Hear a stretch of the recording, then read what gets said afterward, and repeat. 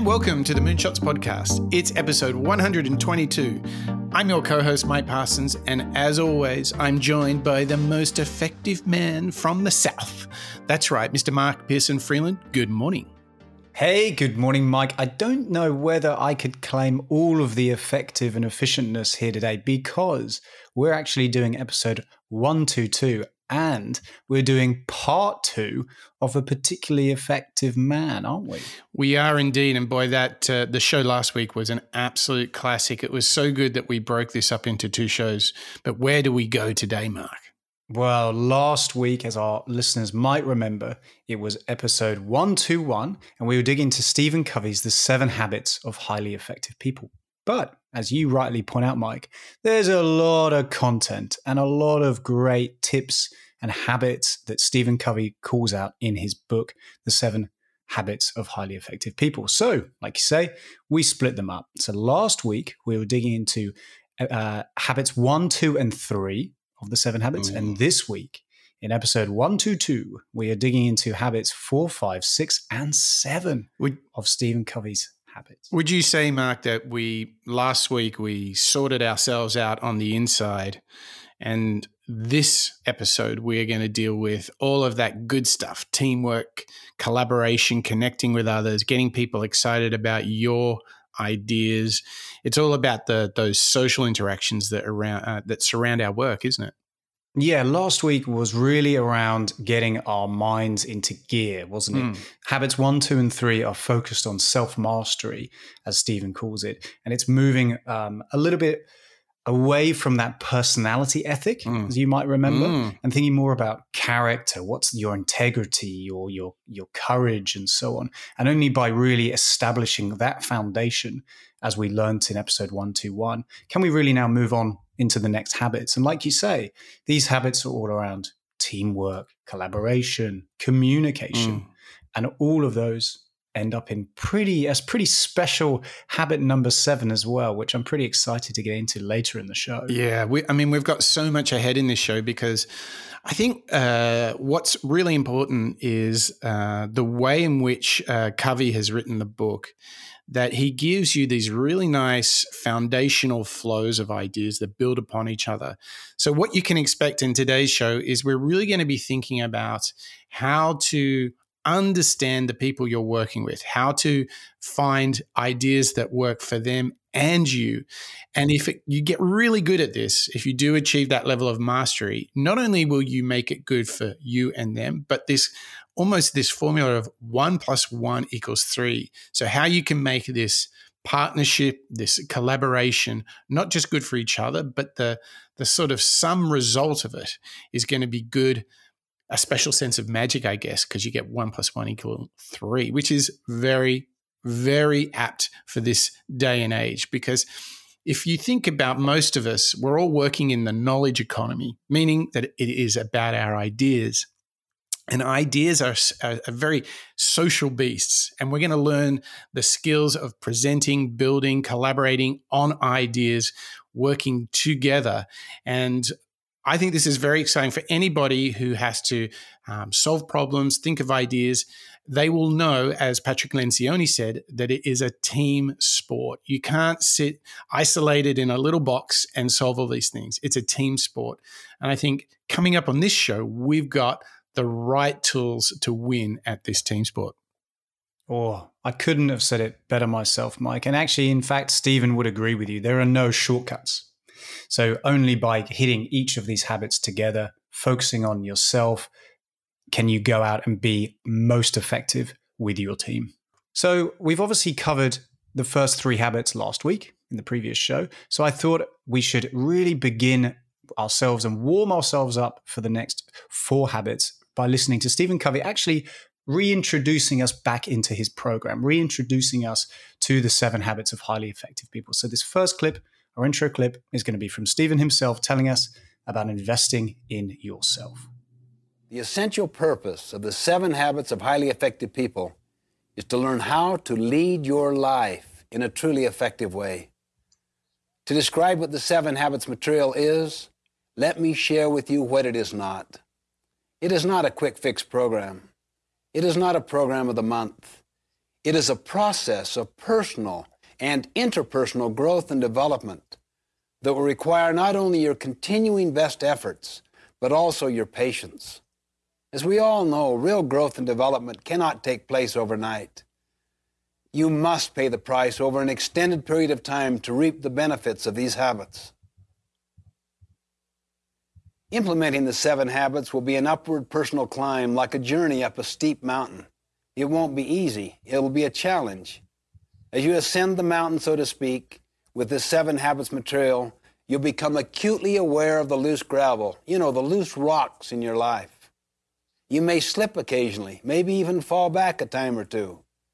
You will feel the gravity pull of old habits working against you. But I'll assure you, as you continue in your climb and endure in your efforts, you will begin to feel a level of exhilaration and of attaining entirely new heights in your life, higher and higher levels of effectiveness. By applying this effort, you can expect to increase your capacity to achieve your personal and professional goals and to develop better working relationships with your associates and all of your loved ones. In short, you can expect to become more effective. Let me suggest that the best way to get the most out of the 7 habits is to be very open-minded, to be open to self-discovery. Participate, really get involved. Look for ways to apply and to implement these habits in your life. You see, our habits form our character. You may have heard the quote, "Sow a thought, reap an action. Sow an action, reap a habit. Sow a habit, reap a character. Sow a character, reap a destiny." For our purposes, we will define a habit as the intersection of knowledge, skill, and desire. You see, knowledge is the theoretical component. That is the what to do and the why to do it. Skill is the practical side of how to do it. And desire is the motivation side, the want to do it. In order to make something a habit in our lives, we literally must have all 3 components. Habits are powerful factors in our lives. They constantly express our character. They determine the level of our effectiveness or our ineffectiveness. In the words of an English poet, we first make our habits, then our habits make us. The 7 habits are simply common sense organized. But remember, what is common sense is not always common practice. So I encourage you to make the investment, put forth the time and effort. Focus on the kinds of changes you can make consistently and over time to develop these habits.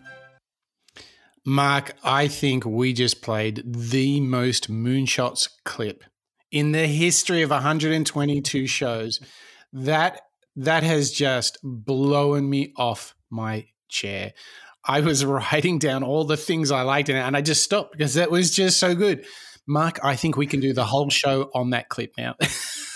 we can just break down each of Stephen's points there. I mean, how good is Stephen Covey? Seriously, I'm not joking when I say I think that's the most moonshot clip we've ever had, because in that was not only the practices, but this story of embracing hardship and sticking to it. It's not going to come easy. It's not going to come quickly, but it will come over time. And this idea that habits make the man. Oh my gosh, that is so good. And it is so true, isn't it, Mark? Yeah, it's so true because, again, you're in charge of your reactions, as we learned last week. You're not to respond, but be proactive. You've got to own these decisions. You've got to own, most importantly in that clip, the practice of doing these habits, because they don't come easy. Like you were saying just before we played the intro clip, these things do take that little bit of time. And they aren't easy. And exactly as Stephen calls out in that, we are the masters of our destiny, I think, as he puts it. And if you can break down these 7 habits, if you can take ownership of the way that you react to obstacles, as Ryan Holiday would have said, or Joe Rogan, or David Goggins, in fact, anybody in our catalog, if you can start to own that, that's really what they're all saying, isn't it? Own your reaction and go out and make that difference. They really are, and it speaks to so many different authors, experts, entrepreneurs, creators that we have studied together. I mean, to me, this has a really strong flavor of Ryan Holiday and Stoic thinking, doesn't it? It's really got that sort of, you got to work hard, right? Yeah, you've got to accept that it's going to be a mountain climb, and when the gravel gets that little bit loose, don't worry, because the journey end will be so much more valid when you get there, because you would have persevered, you would have found that personal growth, you would achieve those personal goals, whether they're professional or relationship, and you would have become a better version by going through all of those hardships. I mean, it's spot on, exactly what you and I like learning from these superstars. That's why it's like it really is like a manifesto to what we do here on the show. And I could see that if James Clear, the author of Atomic Habits, was listening, his book came some 40 years after that of Stephen Covey's, but he would be in violent agreement that habits are not just for today and tomorrow. As Covey started in that clip, they are a lifestyle. And that was something we really called out from James Clear, wasn't it? Yeah, it was. You have to own the challenge, I suppose, of doing daily increments, right? Yeah. The Atomic Habits build from atomic level, very small, but over time they become actually easier and easier, don't they? Because it becomes your new habit is trying to create that new habit. Yeah, and it's a lifestyle. It's permanent. This is not just a quick fix. And that gets me really fired up to jump now into the first step into mastering teamwork and working with others. And the first of the habits that we're going to dig into in this second part of our study of the habits of highly effective people by Stephen Covey is all about the idea of win-win. And I want to encourage you, Mark, and all of our listeners to really sit back and enjoy this thinking that we're going to get from Stephen Covey, because this, I think, is really foundational. If you really want to collaborate well, then you must, as Stephen Covey would say, find the win-win. Win-lose poisons the mind. You don't trust anything, see? Habit 4, think win-win, lies at the very heart of all relationships. Think win-win is the habit of mutual benefit. It's the habit of the golden rule. It's the habit of abundance. The underlying paradigm or principle is abundance. There is plenty out there and to spare. So you don't have to be threatened by the strengths of other people. You can nurture competency around you higher than your own. It doesn't threaten you. You can share knowledge. You love to share knowledge. You can share recognition, gain, profit. But if people derive their sense of worth from being compared, from the external, from the social value system out there, how well they stack up, they're always in a state of anxiety. They're always studying the pecking order. They're concerned about how they're dressed, how they look. They're into posturing, and they are threatened by competency around them. They feel that if they share knowledge, they lose unique advantage. It gives others the same awareness they have. They lose some power. If they share power, they have less. It's like a piece of pie. There's only so much. If you get the recognition, I may not get it. If I share gain or profit with you, we will have less. It's the paradigm of scarcity, not the paradigm of abundance. Most people have never had profound experiences with win-win people. They don't really believe there's such a thing as win-win. It's either you win or you lose. You're either tough or you're soft. You're strong or you're weak, see? They think in dichotomies, either or. Those people will inevitably produce politicized cultures where politics run things, reading tea leaves, social inventions, natural laws will not govern. Or they will become martyrs. They'll go for lose-win, particularly among the so-called important people. And then they'll often take out their energy on the ones that they can control, so that they're lose-win above, win-lose below. What happens at the side all depends on the moods, the ego. What happens in the marriage, is it equal? Is it unequal? What happens with the kids? What about your employees? Can you begin to see that the roots of the win-win mindset comes deep out of the private victory? If the private victory is real and sincere, you're at peace. This is a pretty big clip, Mike, because where my mind immediately goes is I think you're almost brought up to protect yourself. And I think part of what Stephen's calling out in Think Win-Win is the acceptance that you shouldn't hoard knowledge. You shouldn't hoard experience in your own immediate inner circle, but instead use the experience that you've got from past moments, as well as knowledge that perhaps you've learned, and share that with others. This idea of abundance, share the abundance, the food for thought with others in order to make that team as effective and as powerful as possible. Because when you're only one person with all those skills, you're not going to be able to scale or grow or really achieve a huge successful moment, are you? Oh my gosh, there's so much in this clip. It's a big one. Oh my gosh, we need a third show, Mark.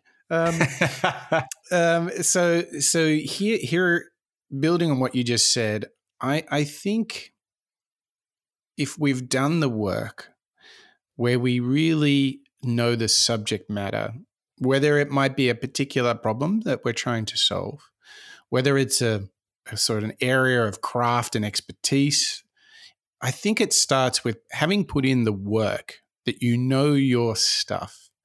I think you create the conditions by which you are happy to give away your counsel, your knowledge and ideas first. And I think that is essential to creating the win-win. So when we do meet people, don't sit there maybe entertaining a lose-win kind of paradigm. Give them your advice. For example, I spoke with a potential new client just this week, and I gave them advice and criteria by which they should consider the best partner for them in building this big, brand new product full of all sorts of good tech stuff. And I stressed on how they can have a successful process of finding the right partner, because it's big, it's complex. Obviously that creates a lot of anxiety about who's going to be the right partner for them. And I was focusing on, if I was in your shoes, here are a couple of things you really need to make sure you manage in this process, and that you have the right conversations and the right prioritization. And I think you can learn from those kind of moments where you give that counsel to help them, which may seem a little counterintuitive, because you're kind of like, you might be tempted to say, pick me, we're great, Yep. But I think if we enter and this is a real personal mantra of mine, enter every conversation with the goal of trying to give a gift in the conversation. Regardless of who it is. So, I'm not doing it with my wife every single time we talk, but like when you come to these meaningful interactions, enter them. Let's say you're talking to a potential employee. Let's say you're talking to a potential partner or client, or an important internal conversation. Think about how you might give a gift. And by that, you give an idea, or just create a new way of thinking about the problem. And everyone goes, actually, maybe that'll work. Like that, for me, that's a gift. And that is win-win thinking, the abundance thinking, the growth mindset. I think it's all about don't hold back, because that's like one of the lose sort of paradigms that Covey was talking about. If we can all go into conversations looking to give before we get, and just give good advice. I mean, look, if you've studied something, Mark, and you're a real expert at it, what's the use of bottling it all up and hoarding that expertise? Exactly. Right? Don't you think it's so much better? Like, give it freely out in the world, right? Give it freely, and like you say, give it as a gift. If you can enrich your existing customer relationships by proposing something that maybe they haven't considered. And actually, I believe that what you just gave as a demonstration there of talking to a potential partner and giving them the tools to make the right decision for them is a great demonstration of a relationship. It's a great demonstration of, look, I respect you. I want you to make the right decision for you guys. Maybe we're not the right fit. That's okay. But I want us to be equals as we come into that decision. And I think that's really bang on what Stephen Covey's calling out in win-win, isn't it? Because they're mutually beneficial. Yes. So let's continue on this one, because I think without the win-win, I don't think the other habits that we've got coming up really work that well if we haven't nailed this. Shall we explore, Mark, the sort of the win-win framework that Covey gives in the book, and let's talk about these ideas of courage and consideration. Do you want to kick off how we might think about win-win? Yes, exactly. Well, as you say, in Think Win-Win, you've got two. It's all about establishing these effective relationships, isn't it? It's between yourself, maybe a team, maybe a partner, maybe a colleague or a customer, and so on. But ultimately, the best thing that you want to create are those win-win moments, isn't it? You want to create a win-win situation, because otherwise, one person is always going to be less successful, or maybe more negatively impacted. And in solving for that win-win moment, you've got to consider those two factors that you've just mentioned. It's courage as well as consideration. And the way that the quadrant chart might look is if you've got high courage and low courage, high consideration and low consideration, they compare. When you've got a moment of high courage, i.e., I'm willing to share, I'm willing to go out there and expose myself, along with that high consideration of the other party. So I respect the other individual and I want to achieve that mutually beneficial moment. That, Mike, is a win-win because both people win. I'm feeling comfortable with the situation, as well as my the party on the other side of the table. Right. Let's unpack those a little bit. Let's go even deeper. I think we're like at level 3, 4, 5, or 6 here. I'm not sure, but we're going deep, Mark. So I think the way to think of a win-win construct is where you have the courage to think big and respect what you're really trying to do, your purpose, your team, your company. That's the courage bit, right? The consideration is inverting that and being considerate of the same dynamic, but for the other person, okay? So you want to deeply understand, respect, and find the win for the person that you're talking with, and to have the courage to look for the win for yourself. So when you bring a win-win deal together, here's how it's going to look.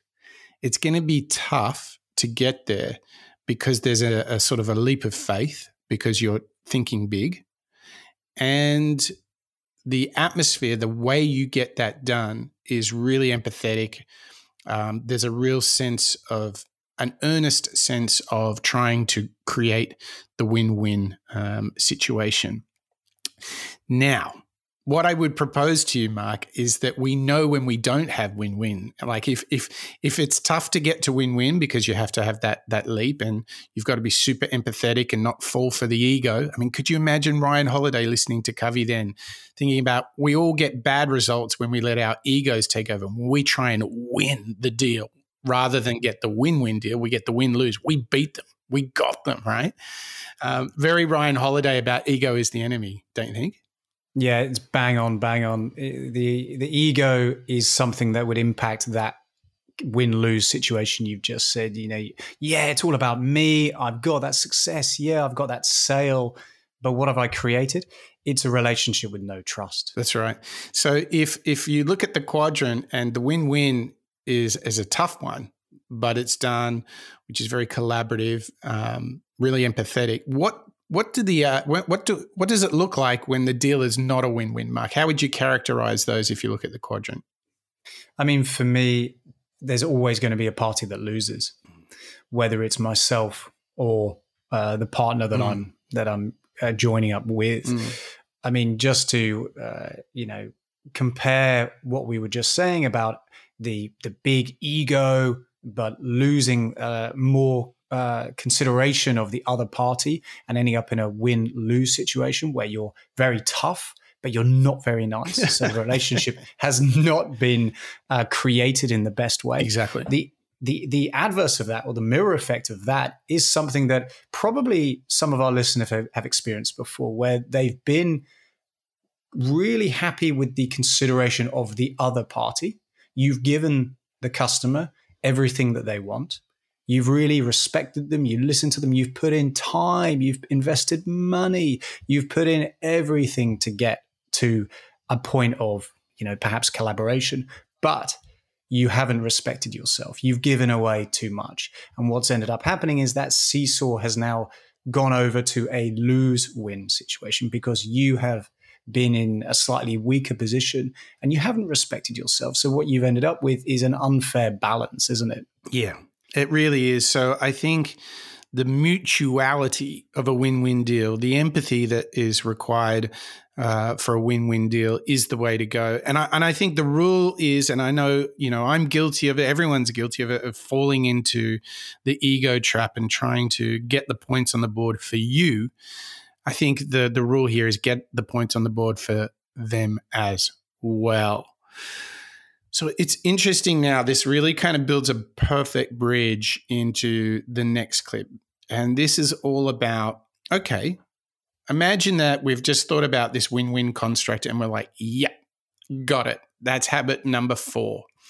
Well, this is exactly where habit 5 picks up, because it's all about seeking to first understand and then be understood. And this is really good thinking, because you might refer to things such as servant leadership. You might have heard of topics like active listening and all of that kind of good stuff. So let's go to the master himself and let's find out what it truly means to seek first to understand, then to be understood.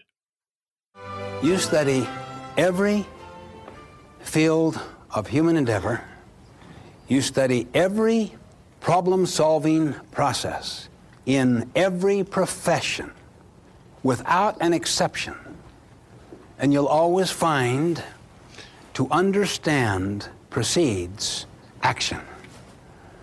To understand precedes judgment. Lawyers go through a discovery process, often even prepare the case for the opposing counsel. Doctors diagnose before they prescribe. Teachers pre-assess before they teach. What does the amateur salesperson do? Sells products. What does the professional salesperson do? Sells solutions. It's habit 5. Seek first to understand, then to be understood. The tendency in almost all people initially is to want to be understood, or if they do seek to understand, they seek with the intent to reply, with the intent to in some way influence, to some way bring the person about, to accomplish their own end, not with the intent to understand. Now, what's your first name? Hal. Hal?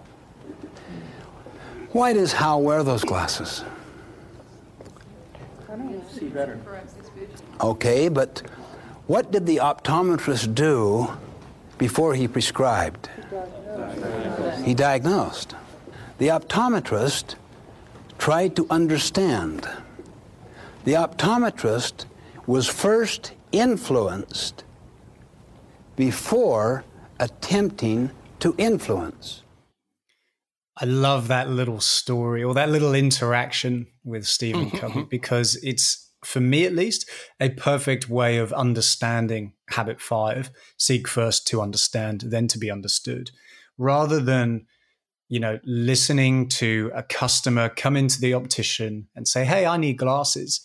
And then the optician say, yeah, great. Well, here you go. I've just made a sale, or I've accomplished my ambition, my goal. I've given a customer a pair of glasses. Instead, he sits back and says, okay, well, no, let's actually understand your problem. In fact, Mike, your earlier example of talking to a partner earlier this week and listening to the requirements that they had and helping them diagnose the decision-making of choosing a partner, I think, again, is exactly what this habit's all about. You're trying to first understand where the customer is and then to see if you can help them.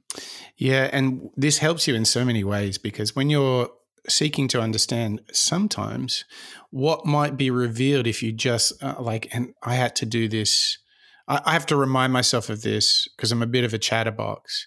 But in my earlier career, I really had to fix the desire to want to be first and the smartest in the room all the time. So I had to correct myself and basically just shut the hell up and listen.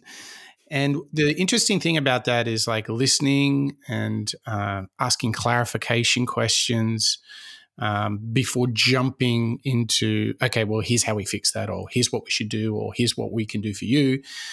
Just take the time to listen, to understand, because a couple of things happen.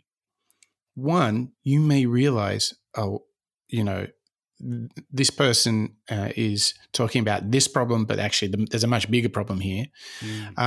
Or you might be talking to someone who you might be doing a new project with, or potentially doing a project with, and you might go, actually, I don't think we're a very good fit. And so what happens is you avoid chasing projects, deals, initiatives where there's actually not a good fit. If you're just always broadcasting and not understanding, then you're going to spend all this energy, and then somewhere down the line you're going to realize, oops, this didn't really work. So for me, the real power here is much like the win-win. If you know your stuff, take the time just to listen to the other person, whether it's a colleague, a peer, a client, a partner. Just listen.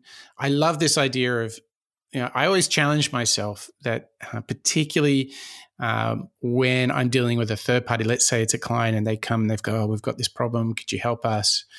Don't rush to the solution. Always ask. I always set myself this rule of asking 3 clarification questions before I propose a suggestion. And it's just a way I prevent myself going on broadcast. I mean, how do you do it, Mike? If you want to understand before running out and saying, hey, here's my solution, here's my idea, how do you do it? Your story actually reminded me of the way that Toyota do it, right? Oh, yeah. And they ask, is it the 7 whys? 5 whys. The 5 whys, yes. Yeah, that's perfect, isn't it? So they're seeking to understand. That's a great one, Mark. Just go, okay, let's say you said to me, I want to do a triathlon. And I would say, why? And you're like, oh, because it sounds fun. Why is that fun? And then before you know it, what Toyota believes is that if you ask why 5 times, you get to the source of all ideas, all problems. You get to the foundation, the first principle. I would agree. Again, because of these habits that we're talking about right now in Stephen Covey's book are all about teamwork, aren't they? They're understanding one another, and you can't do that unless you are able to, effectively interact in the right way. And this is a pure demonstration, isn't it? It's demonstrating to the other party, hey, I can understand where you're coming from, and that's okay. But, if you do this at the beginning, the funny thing is that everything just goes much better, because in any collaborative teamwork moment, if you seek first to understand the people around the table with you, then you'll be able to bring things together, solve problems, seize opportunities far better, far quicker, because you're aligned. And I think this is a big thing, we talk about in the modern sort of ways of working here in 2021 is getting people on board and aligning. the best thing you can do is like, hey, Mark, we're here to talk about this big project. What are your first thoughts on it? And just like, shut up, listen, maybe clarify a little bit, but don't get ahead of yourself and say, wow, here's what we should do, Mark. No, listen. In my experience, what happens when you take that former route and say, right, this is what we're going to do. I'm just going to tell you what works for us and you should follow us.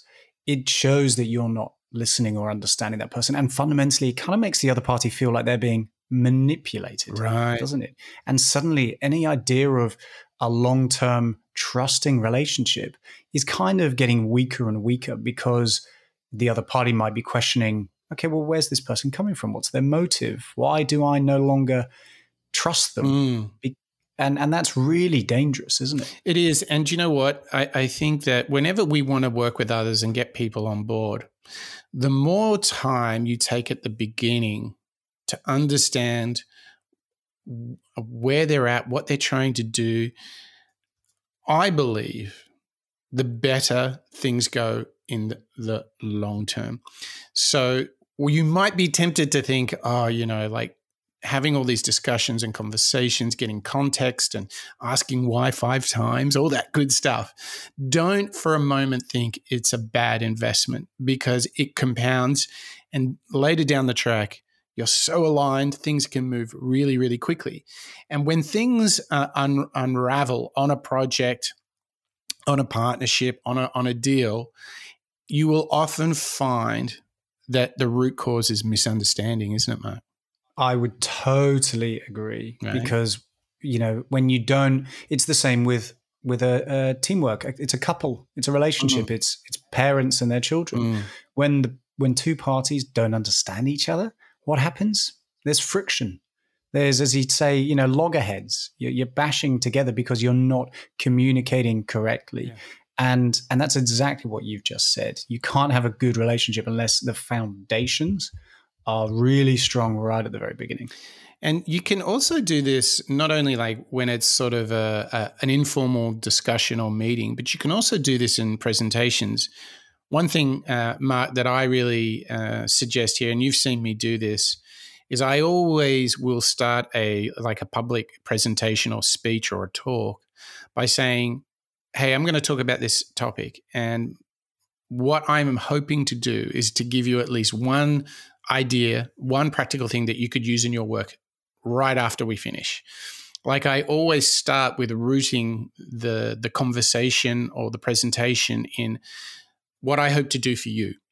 And I want to give you something. I've thought about what you guys are doing, and I think I've got a ton of ideas that I'm going to share with you. I hope, I've really tried to design it so at least one of these will hit the target.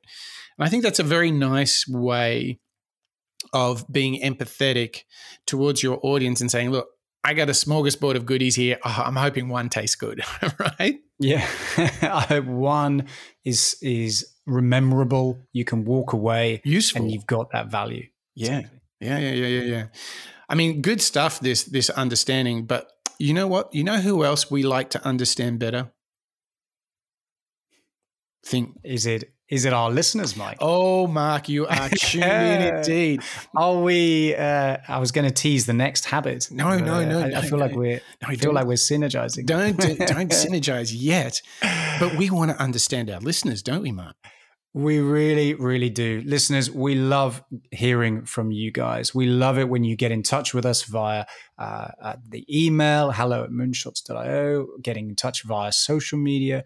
But you can really navigate to our, let's call it our Moonshots base, our headquarters, where you can go and find all of our episodes, our mantras, and lots of other little goodies over at www.moonshots.io. You can navigate over, check out episode 122, Stephen Covey Part 2.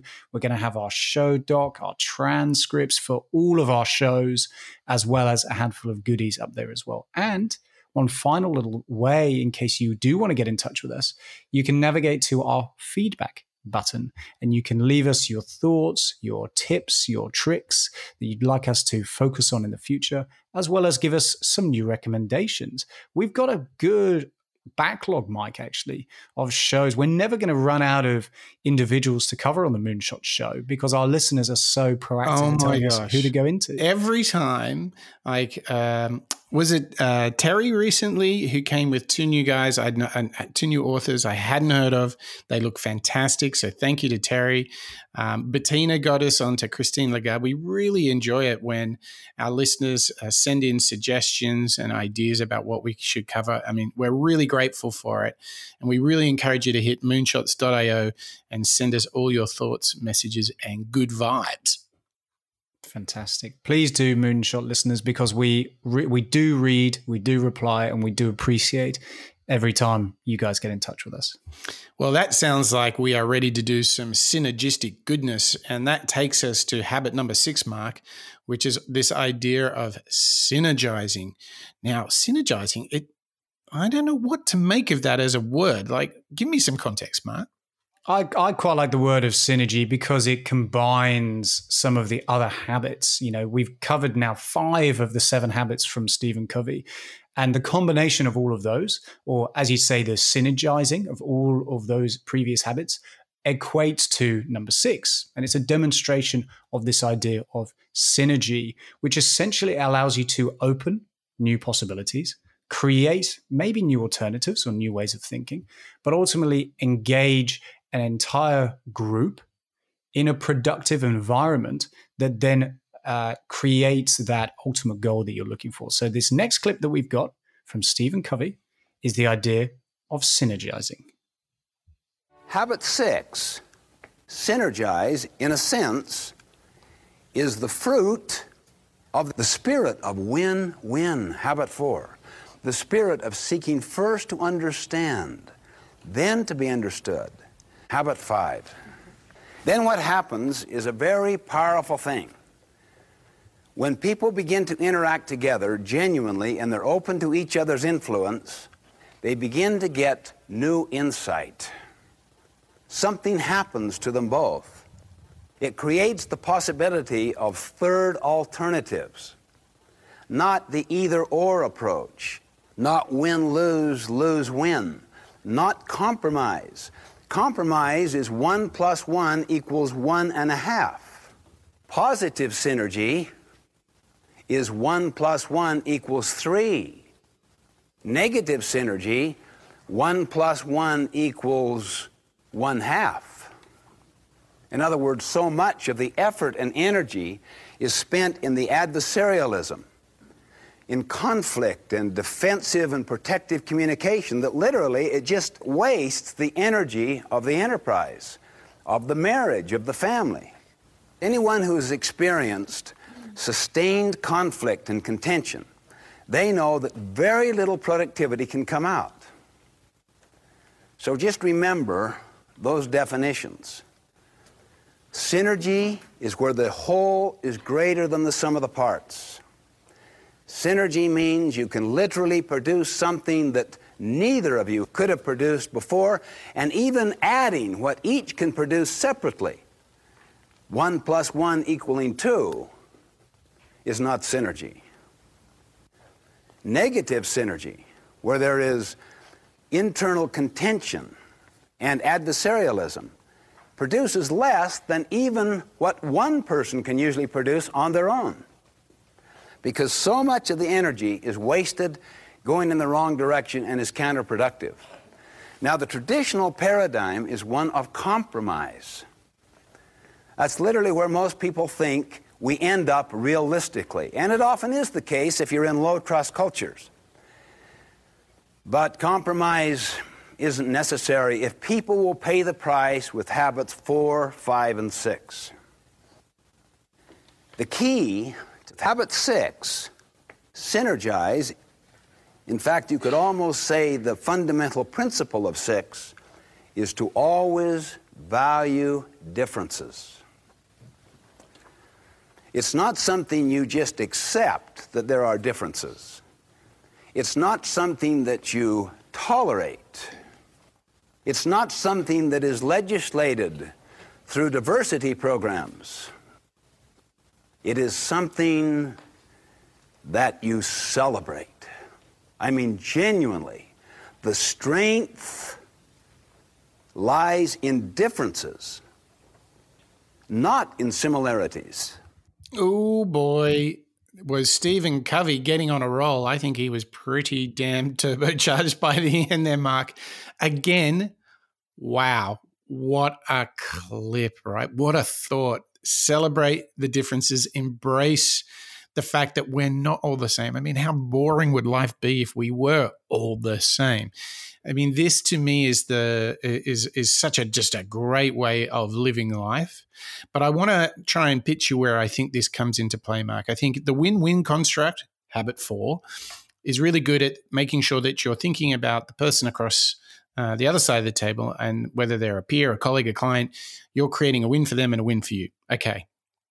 I think Synergize is a discrete level higher. It's not just a win-win, but that win-win is truly the equation of 1 + 1 = 3, that together we are doing something we could never do on our own. Somehow that the sum is greater than the parts. And I think these are special friendships, special partnerships, relationships with your colleagues, with your clients and your partners. This Synergize idea is the search for not just mediocrity, but to go for great. And the way to get there is embracing the fact that people are different. Get used to it. Get comfortable with being uncomfortable, and go after that special magic. Great stuff, isn't it, Mark? So good, so good. I love this idea of the third alternative. You know, it's such a wonderful, visual metaphor in my mind, when you're not compromising, you're not settling on something that's a little bit easy, but you're finding that next alternative insight, that third option that might be out there, that 1 + 1 = 3. What a wonderful idea. I gotta agree. And it's probably one of the most challenging of the habits, don't you think? Yeah, it's a little bit more confronting, isn't it? It's quite hard to sometimes work with people that you kind of don't agree with. The tendency is to find and hang out with people that are very similar to you. Very tempting. Because it's safe, right? It's safe and it's easy.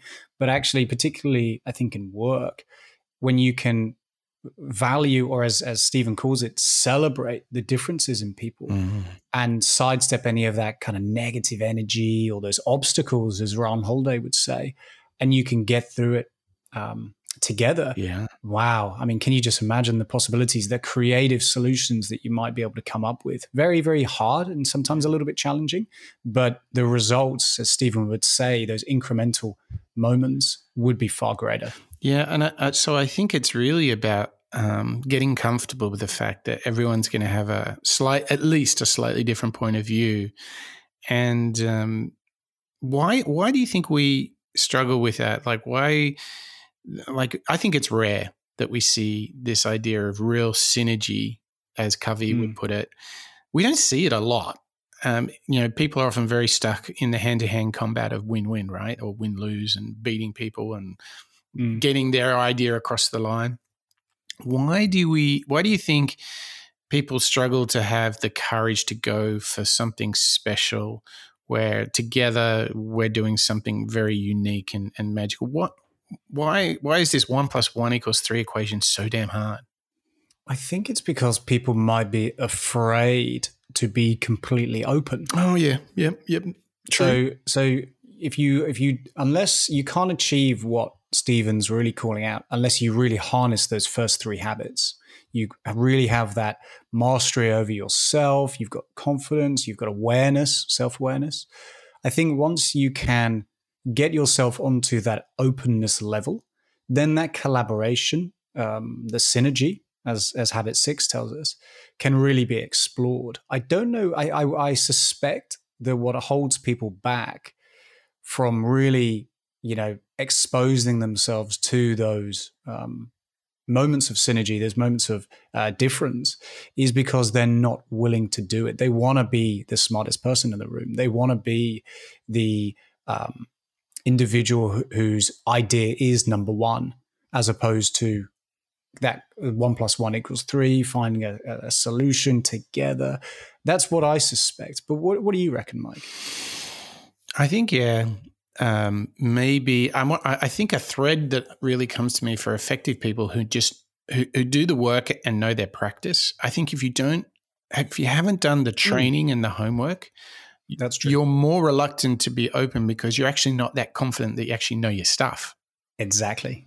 You're afraid because you kind of know in yourself, I don't really know this. Yeah. But the funny thing is nobody can know everything. So by just saying, hey, I'm not sure I have all the answers, but I wonder if, how might we?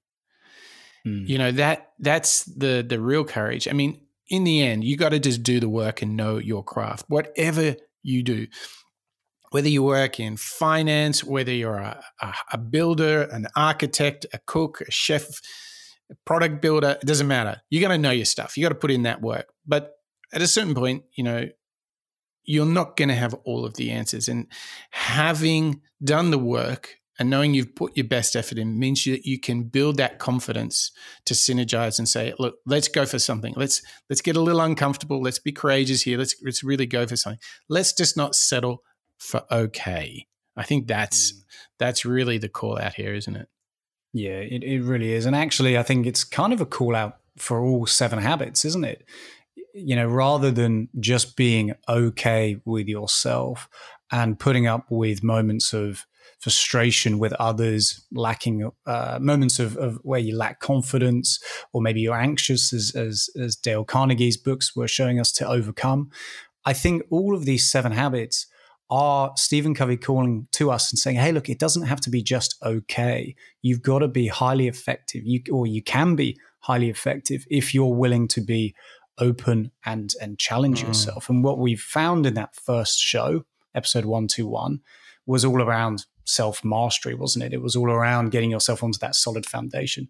And the 3 clips we've just heard are all around, teamwork, collaboration, as well as communication, and opening yourself up to the idea that your ideas could be better if you do collaborate. But as we've just been discussing, Mike, it can be a little bit of a challenge for ourselves. And this 7th habit, the final habit of Stephen Covey's book, 7 Habits of Highly Effective People, I think demonstrates to you and I and our listeners how we can try each day to achieve this best version, this best practice, this best way of collaborating and mastering ourselves. And this 7th habit is called Sharpen the Saw. So the next clip we're going to hear from Stephen Covey is habit number 7, Sharpen the Saw. Habit 7 is the habit of renewal. What are you doing? Well, you can see him sawing down this tree. I bet you're tired. I am. Well, how long you been doing it? Oh, it's been 2-3 hours. Oh, I bet you're really beat. Say, well, why don't you sharpen the saw? Too busy sawing, dum-dum. How many here have ever been too busy driving, you didn't take time to get gas?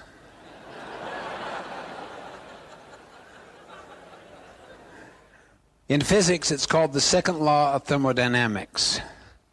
Everything breaks down. Entropy. It becomes disordered. The opposite of sharpening the saw is to leave it dull until the blade breaks, till the mind becomes dull, the spirit insensitive, the body flabby, where everything has gone to pot. The concept of sharpening the saw, personally, interpersonally, managerially, organizationally, is the concept of continuous improvement, Kaizen, continuous learning, forever getting better. Habit 7 is the habit that focuses on production capability. Habit 7, if done right, automatically develops the other 6 habits because it takes a high level of proactivity and of responsibility to consistently sharpen the saw. I do not know of one activity that has as great a leverage factor in life as habit 7. What do I mean by leverage? See, if you put the fulcrum in the middle and you put in 1 unit of effort here, you get out 1 unit of productivity here. If you move that fulcrum over, you can put in 1 unit of effort here and get out 100 units of productivity over there. Habit 7 moves the fulcrum over. You may only spend a few hours in an entire week, a week made up of 168 hours.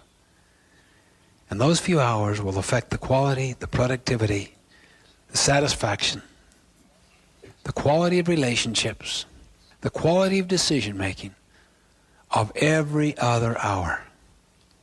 But the problem is, habit 7 lies in quadrant 2. It is not urgent. That's why most people neglect it. They do it very unsystematically. They hit and miss on it. Sometimes they get kind of imbalanced on it. They focus only in one dimension. See, basically there are 4 dimensions in life: the body, the mind, the spirit, and relationships. We call that the social, emotional side. Social is our relationship with others. Emotional is our relationship with ourselves. Those are basically the 4 dimensions of organizations as well. It has its economic side to produce the bottom line towards some mission within a certain value system. That is the spiritual side. It must also have its culture of high trust. That's the social side.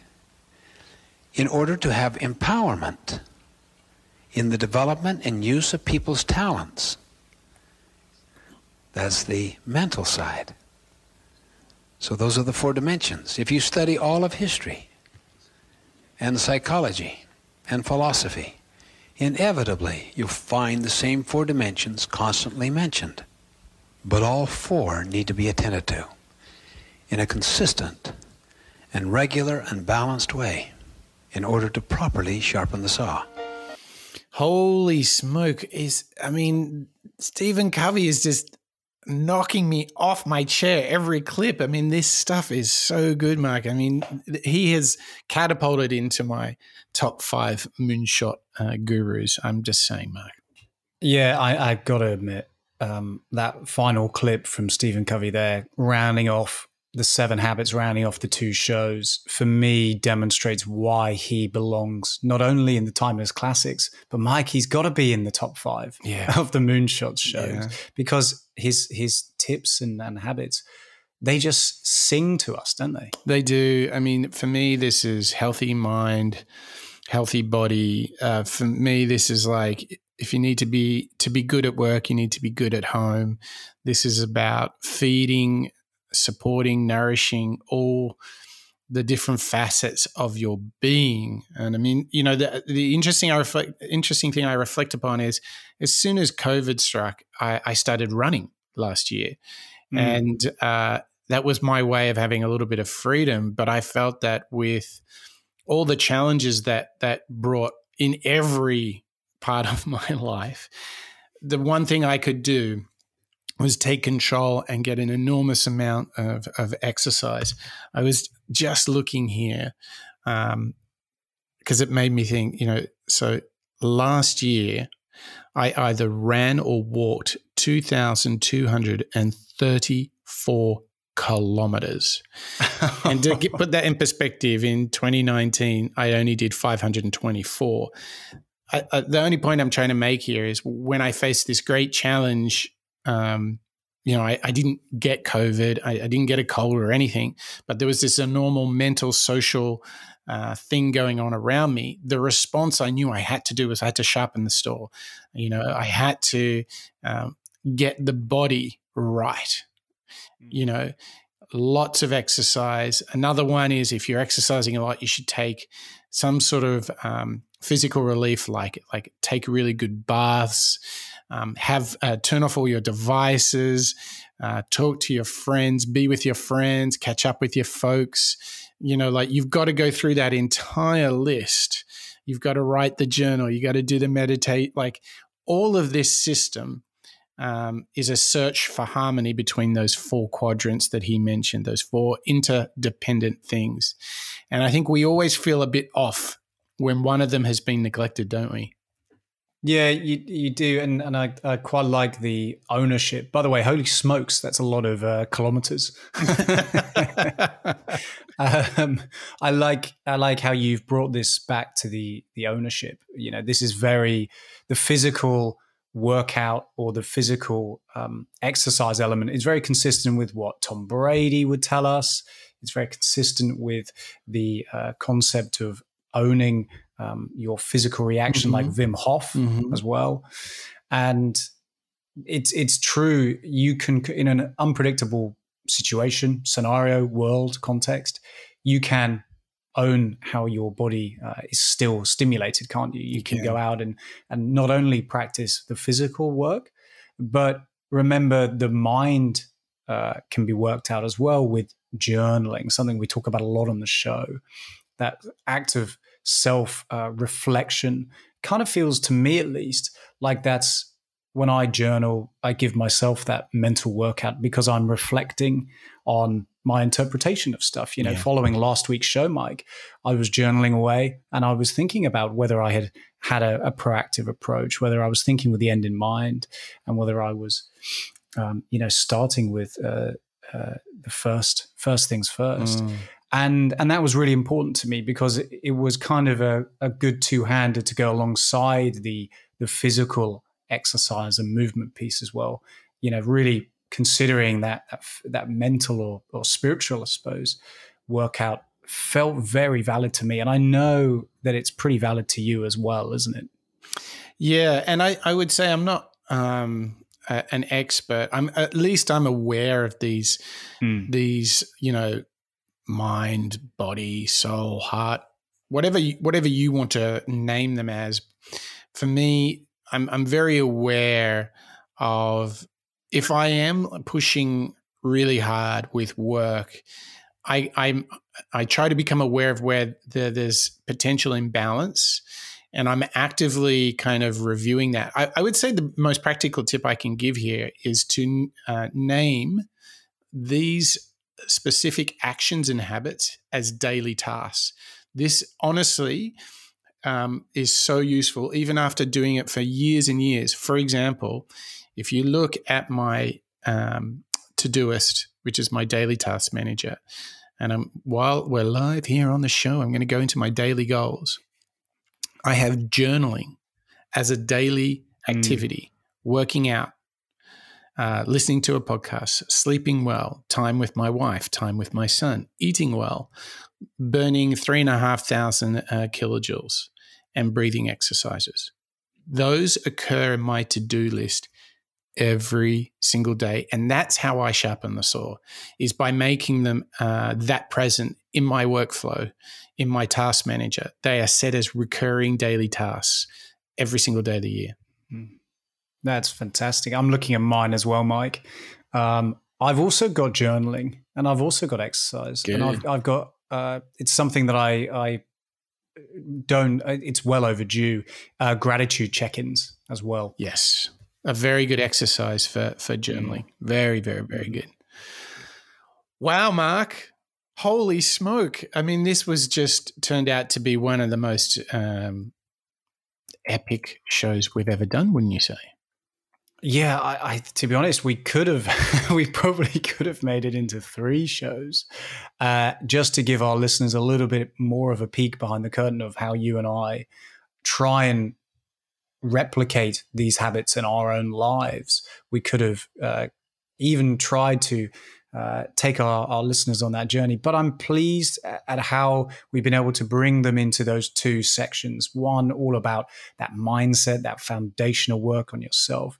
And then today's episode, really about that activity on the social as well as the emotional elements of collaboration, and ultimately this huge, big call out that Stephen has that connects everything together, which is personal and continuous development. I think that's such a powerful book, The 7 Habits of Highly Effective People, that it's going onto my my shelf, Mike. It's pretty funny how we surprise ourselves that the classics really are classics. It's a bit ironic, isn't it? Well, look, it kind of shows, similar to, the seek first, then to understand, seek first to understand, then to be understood. You and I are learning out loud together on the show. We are looking to understand. We're exposing ourselves into these different these ways of working and the way of reacting to things with our listeners. So actually, I kind of like it. It's kind of, I hope our listeners feel it's pretty authentic. Yes, me too. Well, Mark, here we are. I just want to say thank you for helping me wrestle the epic, the titanic 7 Habits of Highly Effective People. It was pretty good, wasn't it? It's got to be the top 5, maybe top 3. Yeah, actually. I know. Well, Mark, thanks again. And thank you to you, our listeners, all the Moonshotters all around the world. We are so grateful for your support, for your feedback, for your likes, your ratings, your suggestions. We are really, really thankful for them. And today we can all be thankful together for Stephen Covey and his work, The 7 Habits of Highly Effective People. And this epic 2-episode journey started with self-mastery, where it was all about being proactive, focusing on that circle of influence. And then he challenged us. Habit number 2, begin with the end in mind. Think about our legacy. How will we be remembered? And as we go into the world to do those as an effective individual, we need to put first things first. We need to set priorities. And here in this second episode, we have gone deep into the social mastery, thinking win-win, making it a win for you and those around you. And in order to do that, we need to understand them first. So when in doubt, shut up and listen. Because if you do, you might uncover that magic formula, 1 + 1 = 3. That's right. Synergy, the combining of forces to do some magic. And magic is powered by our being. And that's mind, body, soul, and spirit. You need to sharpen that saw, and you will be able to go out into the world and be the very best version of yourselves. So that's it for the Moonshots podcast. That's a wrap.